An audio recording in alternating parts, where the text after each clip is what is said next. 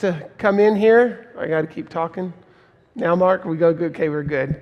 I think we're going to get started here in a little bit for this next session. I don't know about all of you guys, but I'm just I'm so excited, and all I can say is wow. Amen to that. Amen. Yeah, a lot of good stuff. All right, I'm going to have a short prayer, and we're going to get going.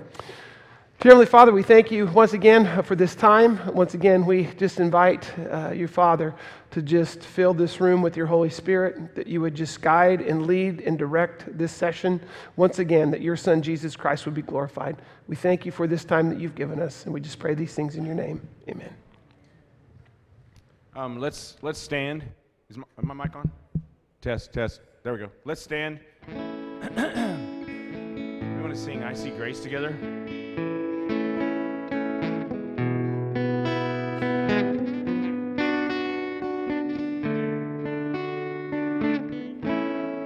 Jesus, my help, I call on your name.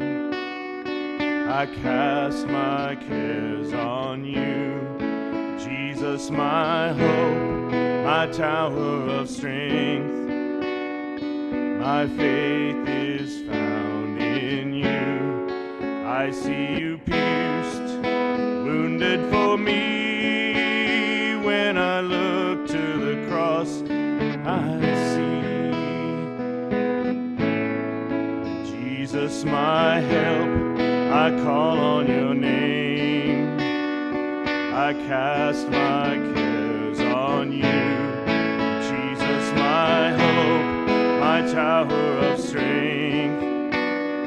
My faith is found in you. I see you pierced, wounded for me. When I look to the cross, I see grace sealed by your sacrifice. I see love reaching for me. Precious blood washes and sanctifies. Healing flows, setting me free. I see grace sealed by your sacrifice. I see love reaching for me. Precious blood washes and sanctifies. Healing flows, setting me free. I see grace.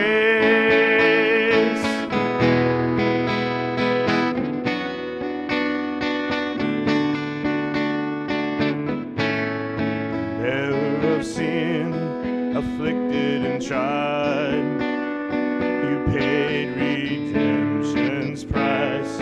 Bearing my curse, you set me on high. Your death has brought me life. I see you pierced, wounded for me. When I look to the cross, I see you pierced, wounded for me. When I look to the cross, I see grace sealed by your sacrifice. I see love reaching for me. Precious blood washes and sanctifies. Healing flows, setting me free. I see grace. I see grace sealed by your sacrifice. I see love reaching for me. Precious blood washes and sanctifies.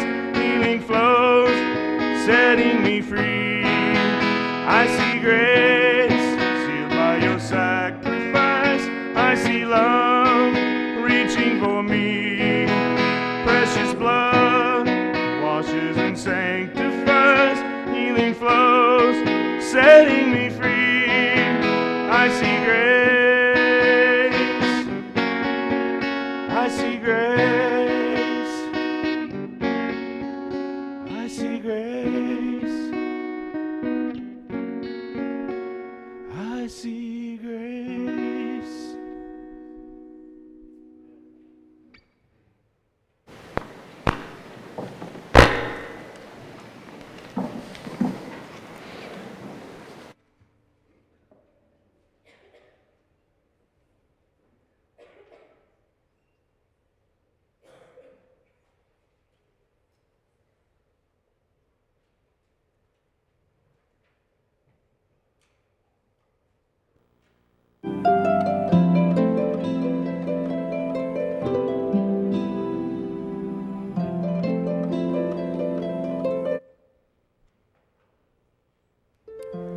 3 years ago, John and Caring for the Heart team came to our hometown. And we had John speak on Sunday morning and before the session started that night.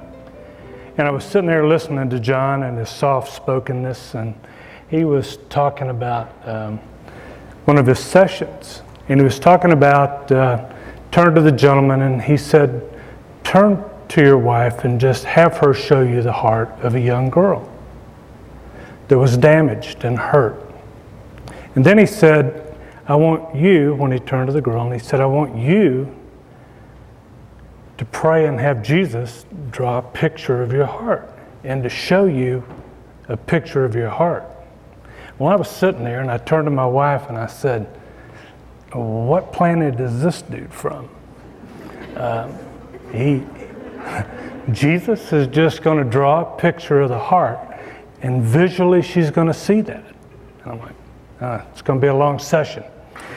So anyway, we go to the session that night on Sunday night, and John spoke, and we went through the book and everything. And so we take it home, and the next morning my wife and I were doing our study. And she gets up every morning at 5:30, and she goes out and has her Bible study. Well, I was in my room, and I was doing the workbook and the sheets, and I was filling out all the words of an emotional heart, the damaged heart. And I prayed, I said, Jesus, show me the heart of an 8-year-old boy who was damaged and hurt. And he did. And I ran out of the room, I opened the door, well, I'm crying, and I told my wife, I said, I just saw the picture of my heart. And I look, and she's sitting there, and she's crying. And Jesus had revealed to her as well the picture of her heart.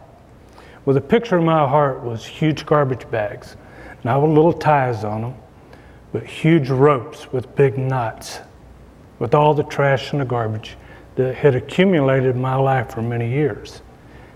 And as I started trying to figure out where all that had come from, I went back to my past. And I came from a family of 9 kids. My dad was married 3 times, and all 3 wives died. And the easiest thing for my dad to do was to release us to somebody else to take care of us. It was hard for him. So we were all separated. And as an 8-year-old boy, I was sent to a family member on a little farm. And they had just started, and they were plowing with mules. We lived in a little 400 square foot house, no electricity, no running water, and with 3 other kids. So 5 kids shared one little bedroom. And I didn't realize the pressure this put on that family. But he taught us to work that farm. And I remember one day, he always taught us, never, when you're plowing, don't ever put the reins around your neck. And for some reason one day, as a 9-year-old kid, I forgot and I put the reins around my neck. And so I'm plowing down through there, and I guess a bee stung the mule or whatever. And that thing took off and just dragged me through the field, wrapped me up in the reins and the plow and everything, and just tore me up. And so I'm laying there, and I'm expecting somebody to come and just nurture me and grab me and hug me, and that didn't happen. He pulled me out from under the plow and started to beat me with the hoe handle. And I'm like, what is this about? And so my brother was there with me. Well, he grabbed a hoe and hit him, literally knocked him out. And he said, I'm out of here. And last time I saw my brother for about 5 years, he was taken across the field. And boy, things just really started to change. And a short time later, another family member showed up and said, look, we've heard of some of the situations, we're taking you out of here. So I left and went with another family member, went off to Florida, which seemed like a long way away when you're raised in the Appalachian Mountains of North Carolina. So anyway, I go down, and things were going pretty good. Things had changed. Life was a lot different for me. And I walked in one day in a bad situation in the family home there, and some immoral stuff going on. And I walked in. So that family member came and they said, look, we can't have you here anymore. You got to go. So I left there. Went to another family member, and I was there for a while, and this guy was really good to me. He was as nice to me as anybody had ever been. and just loved on me as a little boy, taught me things that a man should really teach a little boy. And one day he comes in and he goes, you can't stay here anymore. I'm like, what? And he goes, you just can't stay here anymore. I don't want you anymore. So I left there. And 2 men came, picked me up, and they take me back to my dad. And I just couldn't understand, what have I done? Come to find out, he was dying of cancer and he couldn't share that with me. The easiest thing for him to do was just let me go. So I went back to my dad, and Dad had just kind of taken on the lifestyle of himself. And he was indulging in women and stuff, and a 14-year-old kid really wasn't what he needed at the time. So I learned how to survive on the street. And I also learned that love doesn't come real easy. And I remember one Christmas, Dad wasn't there. I hadn't seen him in about 3 days, and Christmas came.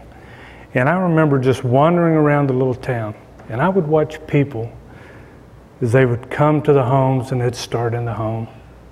And I'd stand there and go, what is that like? What's it like to have a family? Somebody that really loves you, somebody to get together for the holidays. Man, what would that be like? So I started getting into drugs and alcohol and trying to numb that pain, trying to just find a solution for my own problems. Had nobody to guide me or to counsel me, nobody to tell me where to be or what to do. And so I got into some trouble situations. And again, the only yearning I ever had was for a family. And a few years went by and I met my wife. And she came out of a bad situation. Her mother died when she was 15. And so she'd gotten into some bad situations, also drugs and alcohol. So here we come together, and we're trying to pull a marriage together, and neither one of us had ever really been loved or knew how to love. So the situation wasn't good. And I remember she would try to be affectionate with me. And one of the things she would do, she'd like to caress my face. And I remember one night we were sitting there, and she put her hand up to caress my face, and I pulled away and said, "Don't put your hand in my face." She's like, "What?" And I said, "Don't put your hand in my face." She said, "What's this all about?" And I said, "Just don't do it." So as time went along, she would do that again. And I remember another time I said, "Don't you ever put your hand in my face." And she said, "I don't understand." And it was hard for me to tell her what had been going on with me, but when during the interim time there of going from family to family, I ended up in a children's home. And the counselors there were teenage boys, older teenage boys, and I was there at age 9. And I remember awakening one night and had a hand over my mouth. And the guy said, "If you say anything, I'll kill you." And that's when the abuse started. So the guys would come in at night, pin me to the bed, and they'd take advantage. So to escape that, I learned if I stayed in trouble, they would lock me in my room, and nobody had the key but the house parents. So I learned to fight, and I learned to stay in a lot of trouble, and that became my forte, I guess. I stayed in a lot of trouble. But that was my protection. I closed up, shut everything out, and wouldn't let anybody in. So for years, that's what our marriage was like with my wife. Anytime she wanted to touch me, I'd pull away. Like, don't go there. And I couldn't ever open the door to my heart. Just like in that children's home, I took the key, locked that door, and I held on to it. And I held on to it very tight for years. And then John and these guys come along with the counseling, and I tell you, it just opened up a lot of freedom for me. I had not shared with anybody for 38 years that I'd been abused. Something men don't talk about. John shared about that a minute ago. There's not books out there for men who have been abused. You don't think of that. You don't think of a man as being abused. And so I locked up. My wife couldn't ever get in there. Nobody could get in. And what I hid behind was humor. I loved humor. So if I can make you laugh, you love me and you like me. So that's where I hid. And for many years, that's what I did. Everything was funny. Everything was a joke to me. And that way I didn't have to get down to the core issues of what was going on inside my heart. I had friends one time, they called me up and said, hey, we're having a party and we want you to come because you're the life of the party. Well, that went on a lot. And I told my wife, I said, you know, for once, I'd love to be invited somewhere just for me. I don't want to be the life of the party. And she said, but you've created that. You created that with all these people. So after I got through with John's conference, I had the Lord just take those bags and show me what I've been dealing with. And I did. I dealt with the rejection, I dealt with physical abuse, and I dealt with the sexual abuse. And I said, Lord, just take that. Take those bags, empty them, and he did. He emptied all those bags. And today I stand before you saying, I know y'all have heard John talk about the honeymoon, I'm sure. And today I can stand before you and tell you, well, she's not here, but we have a honeymoon that's been going on for 2 years now. That's unbelievable. And don't know if you guys have ever seen the movie Goonies, but Chunks, remember Chunks? They get kidnapped, and these robbers are holding Chunks. They got him tied up, and they said, all right, kid, spill your guts. Well, he did. He was like, well, when I was 8 years old, I pushed my sister down the steps of that. That's the way I am today. My wife just let me spill my guts. And I poured out to her all the hurt, all the abandonment, all the abuse that had ever happened to a young boy. And the love that we have now and our time of sharing is unbelievable. So I just want to encourage you, if you've come to this conference, and I know we all do, relationships are tough. And I just want to thank God today that we have John Regier and that type of counseling, because I've been through the other type of counseling. And a lot of anger came forward. And basically what I dealt with was anger. And it just kept coming up. I kept getting angry. They want to take you back to the time of your dad and your mom, but they never take you any farther. These guys deal with the heart. And once that heartstring is broken and you've released all that pain and hurt, the relationship you'll have with your spouse is unbelievable. So I just stand before you today as testimony of what God's love can do, of how much he loves us. And at one time I didn't understand that, because when I got into the drugs and alcohol and stuff, people would say, Jesus loves you. You just need to let him love you back. And I'd go back to a little 8-year-old boy, 9-year-old boy who was abused, and I'd say, how could a loving Jesus allow that to happen? But today I stand before you, if it hadn't happened, I wouldn't be here. And I wouldn't be able to help you with your heart. And testimonies are very important. So if John's messages have touched you in any way, I would just encourage you to open up your hearts. Allow other people to know your message and share with each other, because somebody out there has got the same thing going on that I've had. And Jesus will just take it to the feet of Jesus, give it to him at the cross, and he'll love on you like you've never been loved before. Thank you.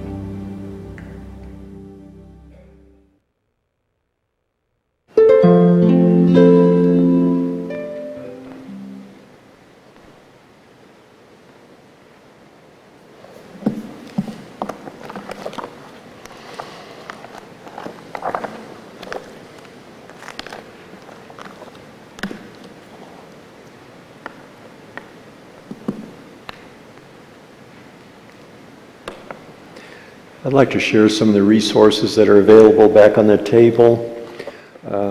This particular DVD series connects with Caring for the Emotionally Damaged Heart. Obviously, in the few nights we're here, we're not covering near all the topics that are in this Caring for the Emotionally Damaged Heart book.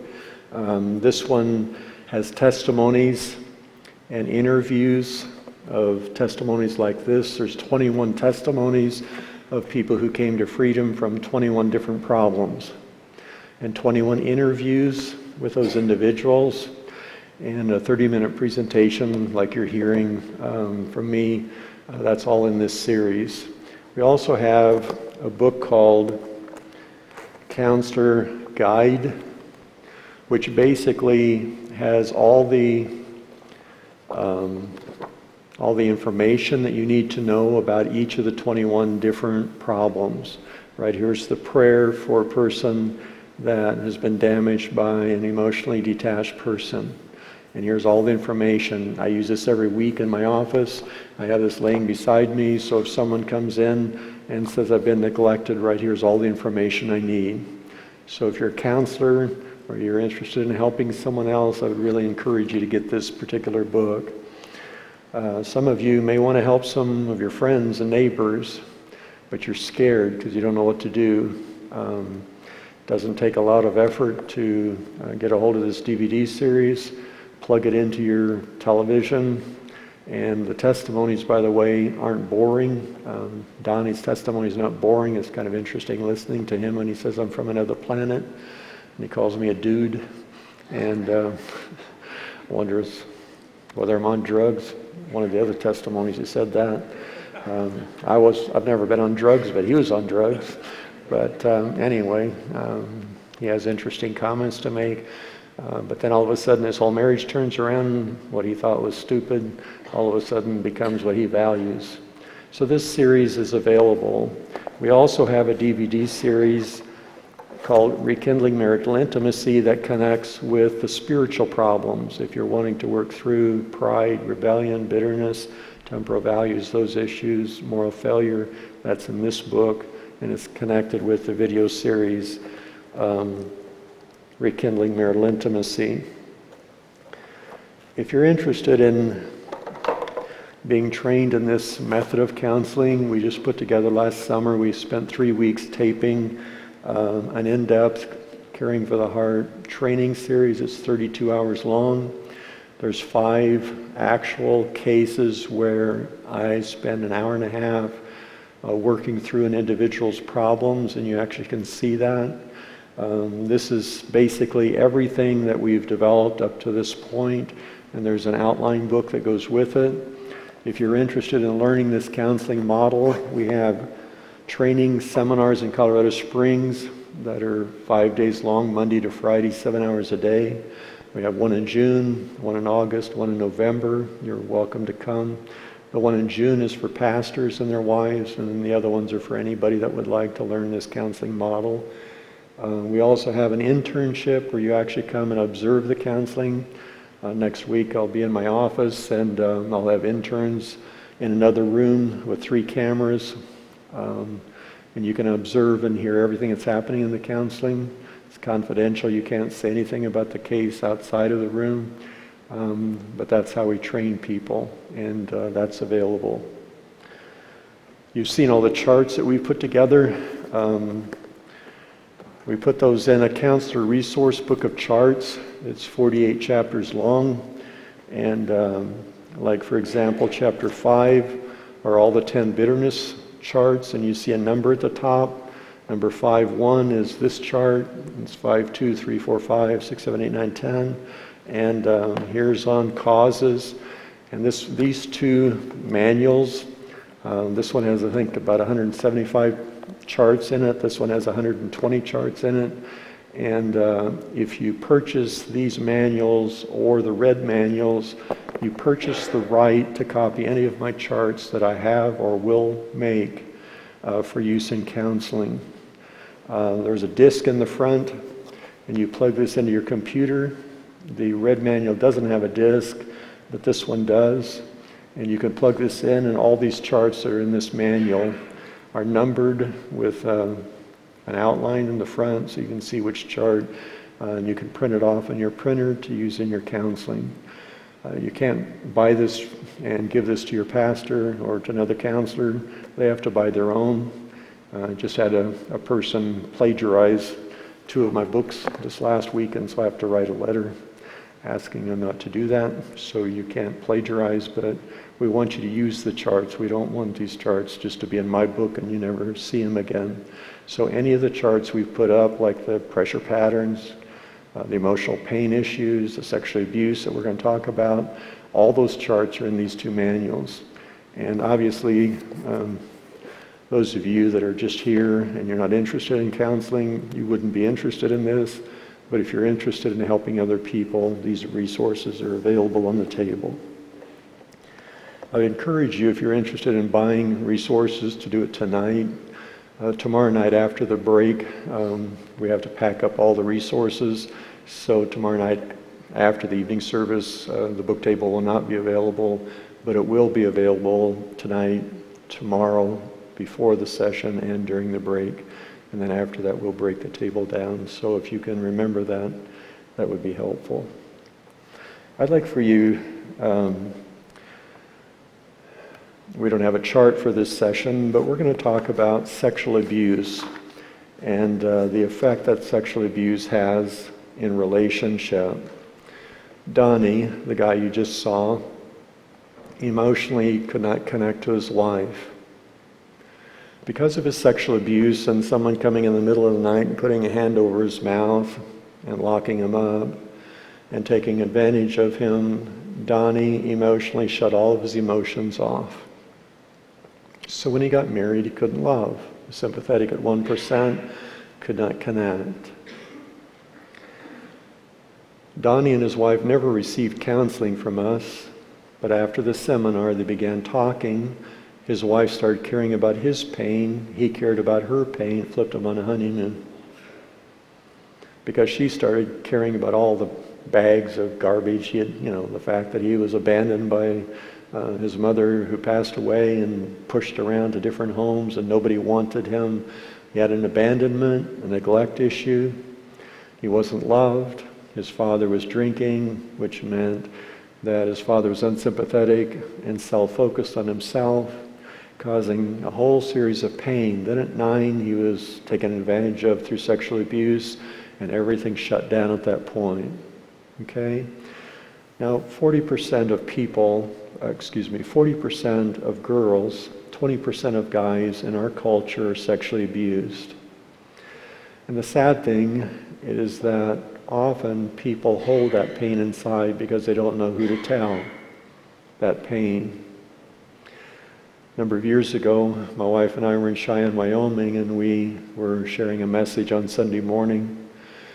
After the message, I went to the book table to visit with my wife, and my son was single, happened to come to hear me preach.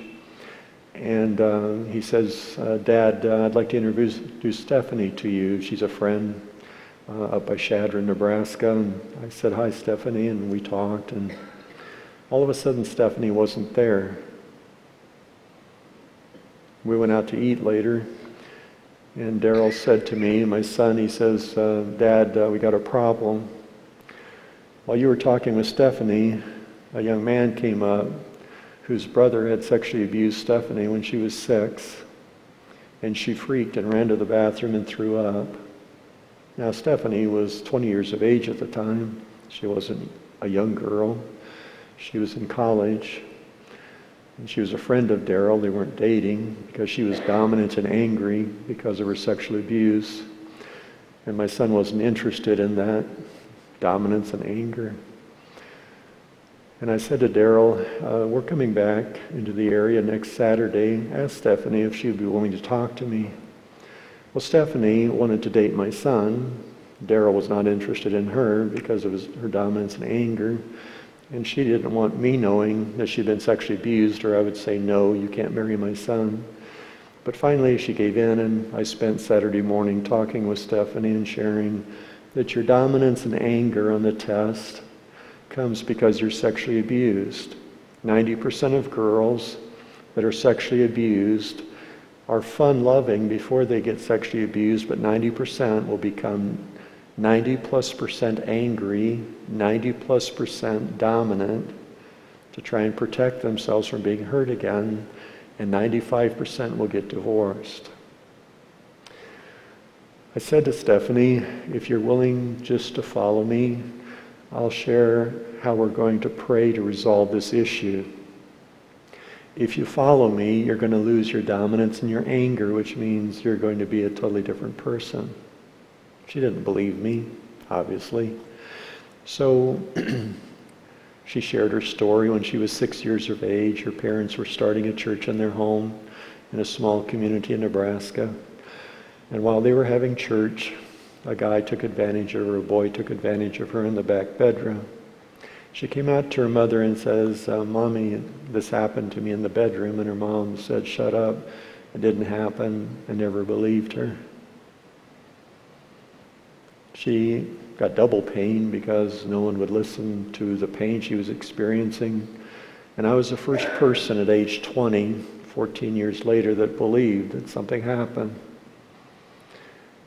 And I said to Stephanie, I would like to lead you in a prayer to disconnect your pain. So I led her in a prayer. It went something like this. Jesus, when I was 6, my parents had services to start a church in our home. And this guy took me into the bedroom and sexually abused me. Jesus, what did that do to my heart? She started crying. Jesus showed her a picture of her heart. Jesus, can you make my heart clean from that? And Jesus prompted that he could do that. Gave her a picture of cleansing her heart. Jesus, could you heal my heart from that? I just want to be free from the pain. Jesus, what do you want me to do with the pain? Jesus, I became bitter toward my mother because she wouldn't believe what happened. Do you want me to forgive my mother?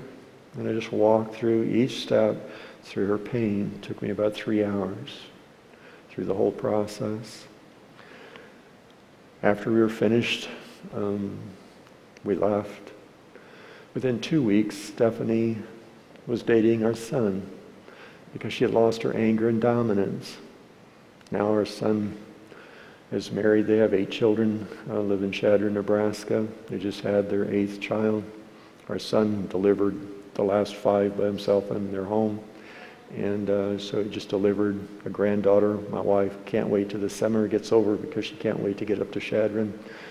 My wife just had a knee replacement just a week before the baby was born, so we haven't been up there. We went to Florida for conference and here, so my wife is pressuring me to get back to see the baby so she can hold the baby. But we're getting pictures every day on our phone.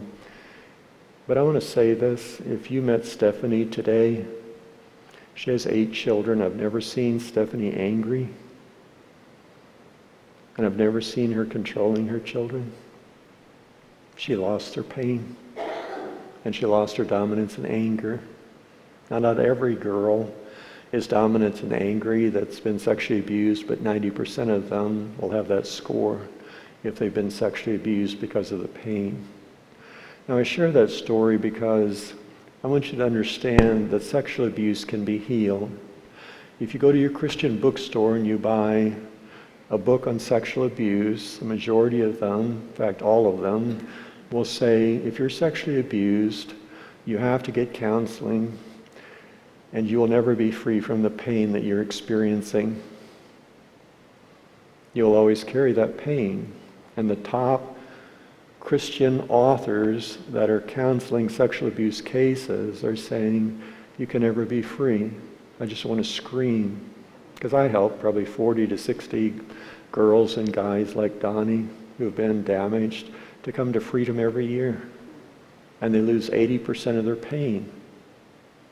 That's average. Some people lose 50, some people lose 100% of their pain when I lead them in a prayer.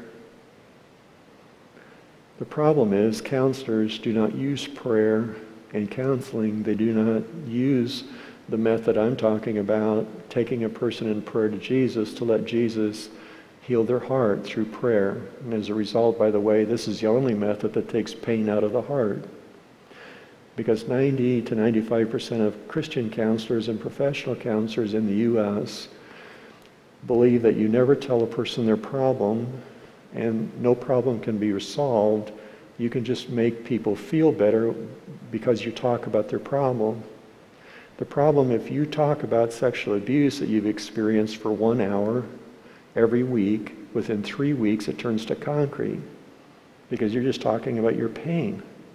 And it actually makes it worse because if you take a girl who's been abused and she talks about her pain and you don't solve it, she talks about her pain. You don't solve it. She talks about her pain. Pretty soon, it's like cement in her heart and you can't get it out. If someone comes into my office and says, John, I've been sexually abused. I've been emotionally damaged when I was 14 by my cousin who took advantage of me with his friend. Within the day or within the week, I'm going to walk that person to resolve that pain, and I'm going to lead them to Jesus. I don't ask them personal information about the sexual abuse, but they say, I was fondled by my cousin who did this. I lead them in a prayer to disconnect that, and they lose 80% of their pain. Now, if you need to go to a counselor for sexual abuse, ask the counselor, do you use prayer in counseling? A pastor left the pastoral ministry to start counseling, and now he works for Focus on the Family. I was sitting across the table from him, and he says, John, the shocking thing that I experienced when I started counseling is that very few counselors ever pray with their clients who are Christians. They're never taught to do that. Well, if you don't pray, and if Jesus doesn't prompt healing, your client doesn't get free. The counselor makes money. Now, at Caring for the Heart, we don't charge for counseling. I've counseled 1,400 cases for free in the last 19 years. I haven't charged a dime. And I like it that way because I don't want to say to this person, if you give me $100, I'll help you with your sexual abuse. I remember an Assembly of God pastor in Denver. A lady came up to him and says, my mother's dying, would you go to the hospital and share the gospel with her? And the pastor said, if you give me $100, I'll go talk with her. That's why I've never charged for counseling. Because I don't want to pray with people and charge them for praying for them. Praying with them, I want them to be able to get counseling free of charge. I want to help them come to freedom from their issues. That's my burden. Now I'd like to challenge you tonight. 40% of all the women sitting here have been sexually abused. 20% of the men have been sexually abused sitting in this audience. Now we don't think about that because nobody talks about it. You can't raise your hand in Sunday school and say, I've been sexually abused. Anybody going to help me in here? We can't do that. The problem is everybody just closes this to themselves like Donnie did for 38 years, and you don't tell anybody. The problem is the effects of that, the women who are dominant and angry, the men who emotionally close their heart off, the men whose wives can't even touch their face because that's how they were damaged in the sexual abuse, they don't realize that all of that is connected. Now, how are people sexually abused? Let's define sexual abuse. Sexual abuse is a person is taken advantage of by another person through lust, inappropriate touching, fondling, or sexual activity. There are 8 ways people are sexually abused, and I'm just going to define them. There may be other ways. These are the ways that I have found. When a person is lusting, like men lusting that are in pornography after other women, that violates women. If 70% of men, which that statistics are connected to pornography, those men are lusting. We said yesterday, that the average man who's into pornography watches pornography 104 hours a year. That's a lot of time. So their whole focus is on lust. Their whole focus is on nudity. Okay? And they spend hours focusing on that. The problem is those same men come to church and they lust after other women and they're focused on other women's sexuality. That causes a woman to be violated. Now before the seminar, women don't know that. They just would say, I just don't feel comfortable with this guy in church, or I don't feel comfortable with the person in the community. After my seminar, all of a sudden they wake up and say, now I know I'm uncomfortable. That person is lusting. So if a person is lusting or a person is in pornography, they're going to violate the women around them. That's sexual abuse. The second is touching inappropriately, touching another person in a sexual area, sexual abuse. The third is sexual relationships or rape. Now we all know that rape is sexual abuse. But let me broaden it a little bit. A girl longs for love. She comes from a home where her daddy doesn't love her, her mother's not connected to her. When a person comes from a home where there's no love, they long for attention. Those girls often have to have a boyfriend. They have to have some guy to pay attention to them. In our culture, girls understand if you want attention, what you have to do is you have to dress inappropriately and you have to give guys what they want, then they'll give you attention. The only problem is girls are sexually abused by guys wanting to lust after them, but guys aren't valuing their girlfriends, they just are using the girls and taking advantage of the girls. And what happens is the girls emotionally are damaged by that. A few years ago, a girl came into my office and she wasn't loved by her dad, wasn't loved by her mother. And when she was in junior high and after, she had sex with 25 guys. I said, can you tell me, did one of those 25 guys care about your heart? She says, no, everyone used me. 85% of girls that give in sexually, premarital sex, don't want sex, but they're only giving in so they don't lose their guy because they long for love, and the only way they're going to get love is if they give sex. That's a sad commentary. Another aspect is when you have a dominant man dating a submissive girl, let's say the girl's 10% dominant and the guy is 80% dominant, the 10% girl cannot say no to sex. So you have a dominant guy. By the way, a dominant guy will never ask a dominant girl to have sex because he's not going to take a no for an answer. A dominant guy will always pick a submissive girl that can't say no. So if you have a submissive girl, often in my office, I have a test that shows a girl's submissive, and I said, did you want to give sex or did you just do it because you couldn't say no? And she says, I wanted to say no, but I couldn't talk. Sexual abuse. The fourth way sexual abuse occurs is when an adult shows a child pornography. It's interesting, whatever the first exposure to pornography, that's what a person will focus on. So if a father shows a son pornography, whatever's in that picture is what that son is going to be focused on the rest of his life in lust until someone helps him get free.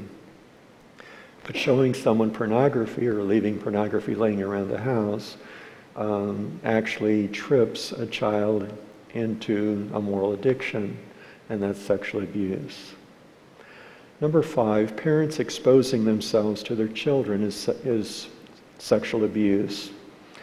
I had a pastor's wife who would walk from the bedroom to the bathroom with no clothes on. And this high school son said to the father, would you tell mom not to do that? It bothers me when mom walks between rooms like that. And the mother says, I'm going to do what I want. You're not going to change me. The only problem is the pastor's son got married. And every time he looked at his wife, he was repulsed by her. And he never valued her, and he couldn't respond sexually because of the sexual abuse of his mother exposing herself.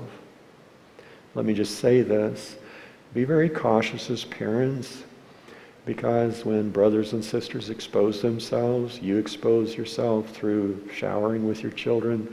That emotionally damages a child, because if a son gets repulsed looking at his mother, or a daughter gets repulsed looking at daddy, what happens is that repulsed attitude carries all the way into their marriage later on. And I've had girls that were repulsed by their husband, all because somebody sexually abused them by exposing themselves. The Old Testament says parents are not to expose themselves to their children, and be careful that siblings don't expose themselves to each other. We call it playing doctor, and we just kind of wash the thing under the carpet and hope it goes away.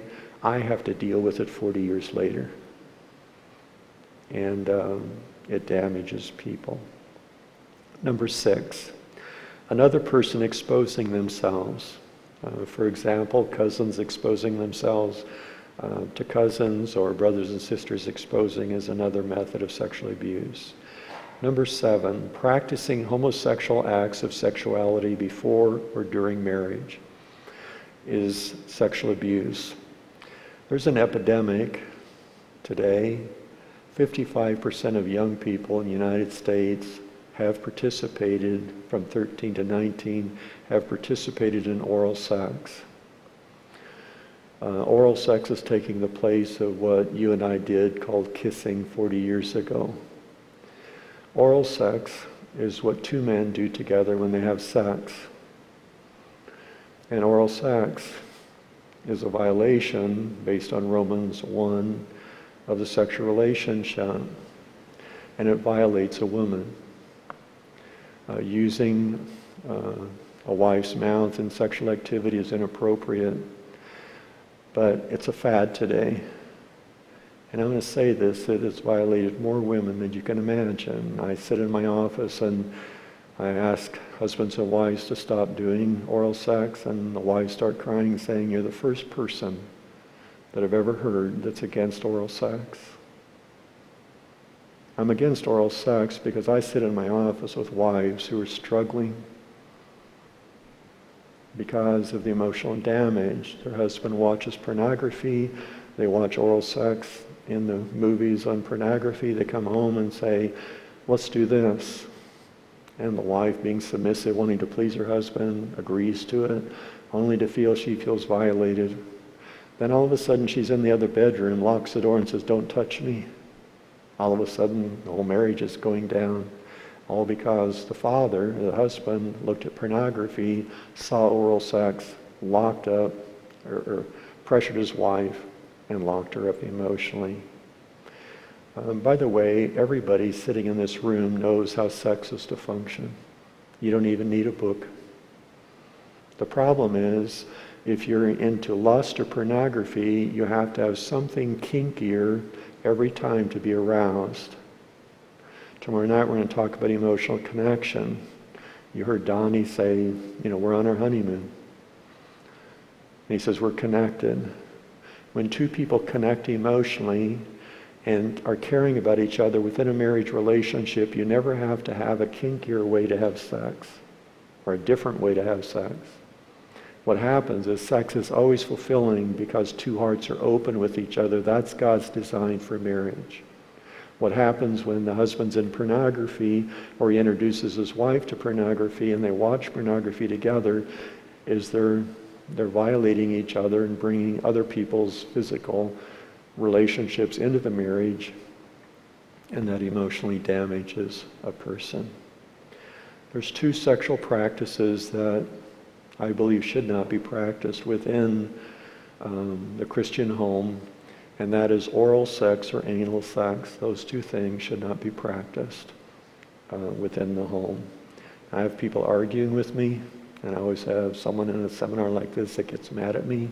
Usually it's conservative pastors that get mad at me. And just recently, I had a GRBC Baptist church in California cancel a seminar because I was against alcohol and I was against oral sex, those two things, and they canceled the seminar because of those two things. Because the leadership of the church was involved in oral sex and they didn't want anybody telling their wives it's wrong. Now, I'm the only one.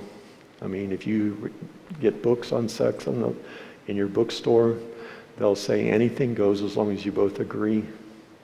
The only problem is a lot of wives don't agree with oral sex, but they're giving it to their husbands because they don't want to say no. And a person never figures oral sex out unless they've looked at pornography. I was 55 years of age before I knew what oral sex was. My wife and I were celebrating our anniversary, and I walked into our room that I had rented in a motel, turned the TV on. The first picture that came up was oral sex.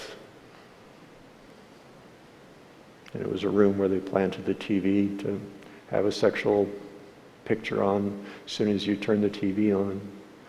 I turned it off and I looked at my wife and I said, "What is that?" I thought oral sex was something else. I didn't know. You have to understand, I've never seen a Playboy magazine. I've gone into stores where they have calendars up, so I've seen that kind of pornography, but I'd never seen oral sex because I'd never seen a video. I'm pretty naive, even though I hear of people's sexual problems all the time in my office. So the seventh way sexual abuse occurs is when a husband looks at pornography and brings things into the home that God never designed for the home. The eighth is when a person reads books on pornography or books that focus pornographically that can sexually abuse a person as well. Now here's the 8. You can add more things to that if you'd like. These are the things that I've found that are sexual abuse. How is a person damaged by sexual abuse? When a person is sexually abused, their thoughts change about themselves. I'm not an electrician, but every so often I like to build something out of wood, and I'll need a motor. A few years ago, I needed 2 motors. I was going to give each of my sons a gift for Christmas, so I bought 2 motors. The problem when you buy a motor is there's no cord on the motor. And if you open the motor, there's 5 bolts in there, and when you buy a cord, there's 3. And because I'm not an electrician, I guessed, and I put them on those 3, and I blew the breaker, must have got 2 hots together, and smoke came out of the motor. I didn't like that. So one time I did it this way, and the motor went backwards. I got them wrong. So I said to the guy, "I'll pay you what you want for your motors if you'll take those 2 screws off, show me which wires go on what prongs in there." He showed me, and the motor went forward. When a girl is sexually abused, or a guy is sexually abused, the motor goes backwards. What they should enjoy, they hate. So I have women coming to me and say, "I hate sex. All men want is sex. Sex is so stupid. Why did God create sex? It's so dirty. I hate it." Everything is backwards. Donnie emotionally shut his heart to his wife. Why? Because he'd been sexually violated. Everything went backwards. So I tell people when they come into my office and they've been sexually abused, "Do you mind if I take the cord off your motor? And we clean everything up and we put it back the way the Creator designed it?" You know, someone designed the motor. It's supposed to run a certain way. If you plug it in wrong, it doesn't work. The same way with sexual abuse. If a person is sexually abused, everything is reversed and everything gets messed up. That's why people have marriage problems if they've been sexually abused. Secondly, their thoughts about sexuality become warped. Thirdly, they become emotionally charged with anger and rage. Women hate men. I have women that are homosexual or because men have taken advantage of them and they don't trust men, so they get connected with women because women care, men don't care. Men are just sexaholics. Many become dominant to protect themselves from further abuse. That was my daughter-in-law because of her damage. A person who's sexually abused will either hate sex or become promiscuous. 95% of prostitutes have been sexually abused. And the majority of the people that are in our state prisons have been sexually abused. What's happening is they're acting out the pain that they've experienced. And it's not their fault. Someone damaged them. Here are words to describe the pain caused by a person who's been sexually abused. I took the time and I just let ladies write down all the words that they felt who were sexually abused. And I put them on a piece of paper, got their permission. Afraid, angry, anxious, bad, belittled, confused, can't trust anyone, deceived, defenseless, destroyed, dominated, dirty, devalued, disrespected, disgusting, embarrassed, exposed, forced, gross, guilty, hate myself, helpless, manipulated, molested, no way out, overwhelmed, pressure, repulsed, ruined, sad, scared, shamed, suffocated, trapped, trashed, used, unable to speak, unsafe, violated, vulnerable. How do you lead a person to resolve their sexual abuse? Jesus, my uncle, lusted, touched, and pressured me in inappropriate ways, causing me to feel violated, dirty, and repulsed. Jesus, what did that do to my heart?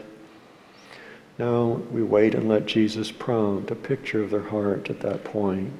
How did that change my thoughts about sexuality? Did my thoughts about sex change because of that? What are my thoughts about myself? I'm a worthless person. No one will ever want me. How did that affect how I respond in my marriage? Jesus, could you make a safe place where I can go to feel safe? Can you heal my pain? Can you make my heart clean? Do you want me to forgive my uncle? What do you want me to do with the pain? Can you bring peace to my heart? And here's words to resolve the pain of sexual abuse. Can I understand the pain you carried as a result of your abuse? Can I, as your husband, make you feel secure that I will never lust or pressure you like your husband did? And here's affirmation words. In resolving sexual abuse, I have a person take all these pain words that I just read, and I have them check off the ones that they felt. Then what I do is I lead them in a prayer, and I have them list each person that sexually abused them, how they were sexually abused, and the emotional pain they felt. Now the reason on this chart I put on the left-hand column words fondled, incest, sexually abused, is I don't want to violate a person in my office. If they say I was fondled or touched inappropriately by my uncle, I'm just going to use the word fondled by my uncle, and they're going to put 4 to 6 words of emotional pain in the last column. So the prayer will go something like this. Jesus, my uncle touched me inappropriately.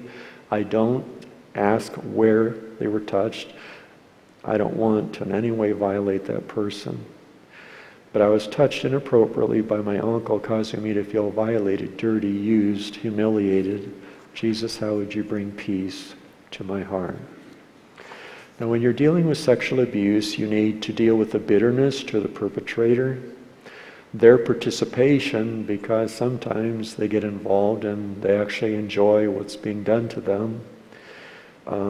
They have to forgive themselves sometimes, and sometimes they blame God for allowing it to happen, and we have to resolve each of those 4 issues inside their heart. Now, I'd like to just challenge you. If you've been sexually abused, you don't have to carry that pain. And I would encourage you, if you haven't found help, we have 20 offices all over the country. We want to help you with it. Please don't keep it to yourself. And if you've been damaged emotionally and your thoughts about yourself change and it locks up your relationship, or you don't want to get married as a result of it, God wants to heal that, and there's hope. The church here has staff that would be willing to help you. We have counselors that would be willing to help you. But remember, when you go to a counselor, make sure the counselor leads you to Jesus in prayer with this method. Now, in the premarital book, which is this one, I have a whole page prayer that I use today, which is more detailed in helping people come to freedom from their sexual abuse. And it's really helped individuals release more of the pain that they've experienced inside. Thank you so much for allowing me to share this. I know this is a difficult topic, but I would encourage you to care about others who are struggling. And if you've been damaged, please don't hold it in. Allow someone to help you work through that. And you might, after this evening, be able just to pray by yourself, Jesus, I was sexually abused. Why? Draw me a picture of my heart damaged.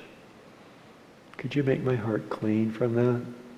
And let the Spirit of God prompt a picture of clean. Could you heal my heart from that? I want to be the person that I was before the abuse so that I don't have to deal with the consequences of what I've experienced. Thank you, Pastor.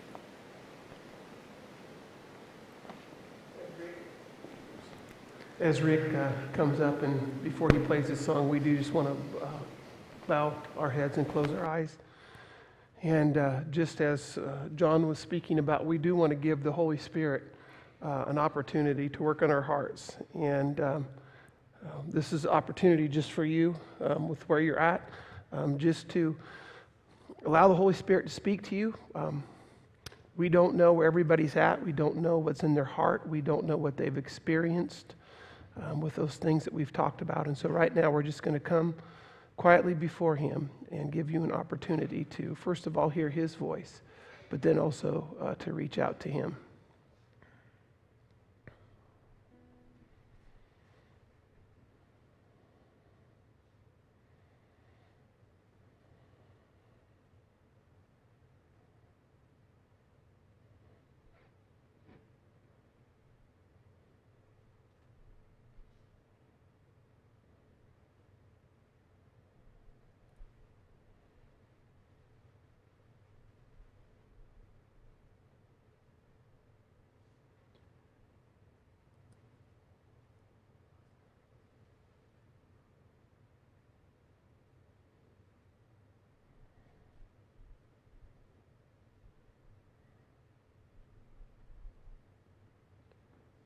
One of the things that is so great about the Lord is that when He leads us and we know that there's something that we need to ask or that we need to pray, and we might feel afraid, we might be scared, the Father Himself has told us that through the Holy Spirit can strengthen us to even pray those prayers and to come before Jesus.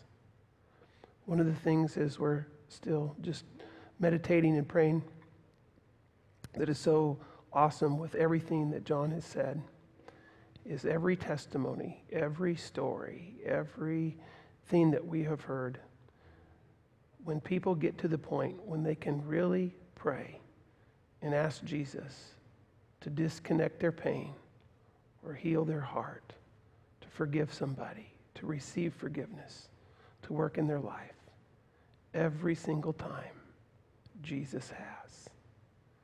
That is the good news. Jesus heals. Jesus renews. Jesus restores. This is the promise that we have from God. We see in 1 John chapter 4 that God is love. Time and time it says that in that chapter, God is love. And that's the promise that God gives us regardless of what has happened in our lives. He wants to heal us through His love, and He will. All we have to do is ask. Dear Heavenly Father, we just thank You so much for this evening. And we ask that Your Spirit would just continue to walk with us. We just pray these things in Your name. Amen.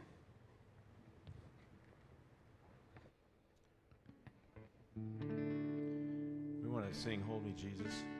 And some of you may not know the verses, but when we get to the chorus, we can all sing along because we thought the words to Hold Me, Jesus, we're just so fitting for what we've been talking about. Oh, sometimes my life just don't make sense anymore. When the mountains look so big and my faith just seems so small. So hold me, Jesus, 'cause I'm shaking like a leaf. You have been King of my glory.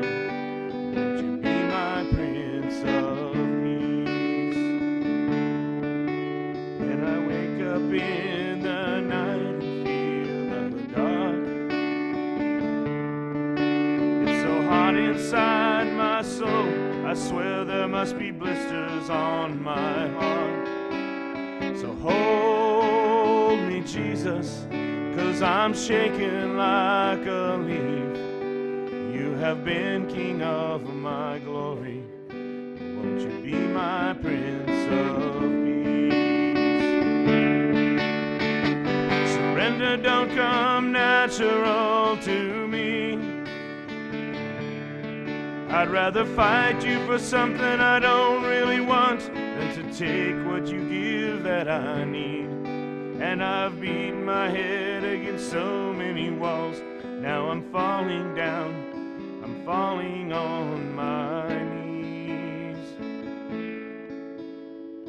So hold me, Jesus, 'cause I'm shaking like a leaf. You have been King of my glory. Won't you be my Prince of Peace? Singing, hold me, Jesus, 'cause I'm shaking like a leaf. You have been King of my glory. Won't you be my Prince of Peace? You have been King of my glory. Won't you be my Prince of Peace?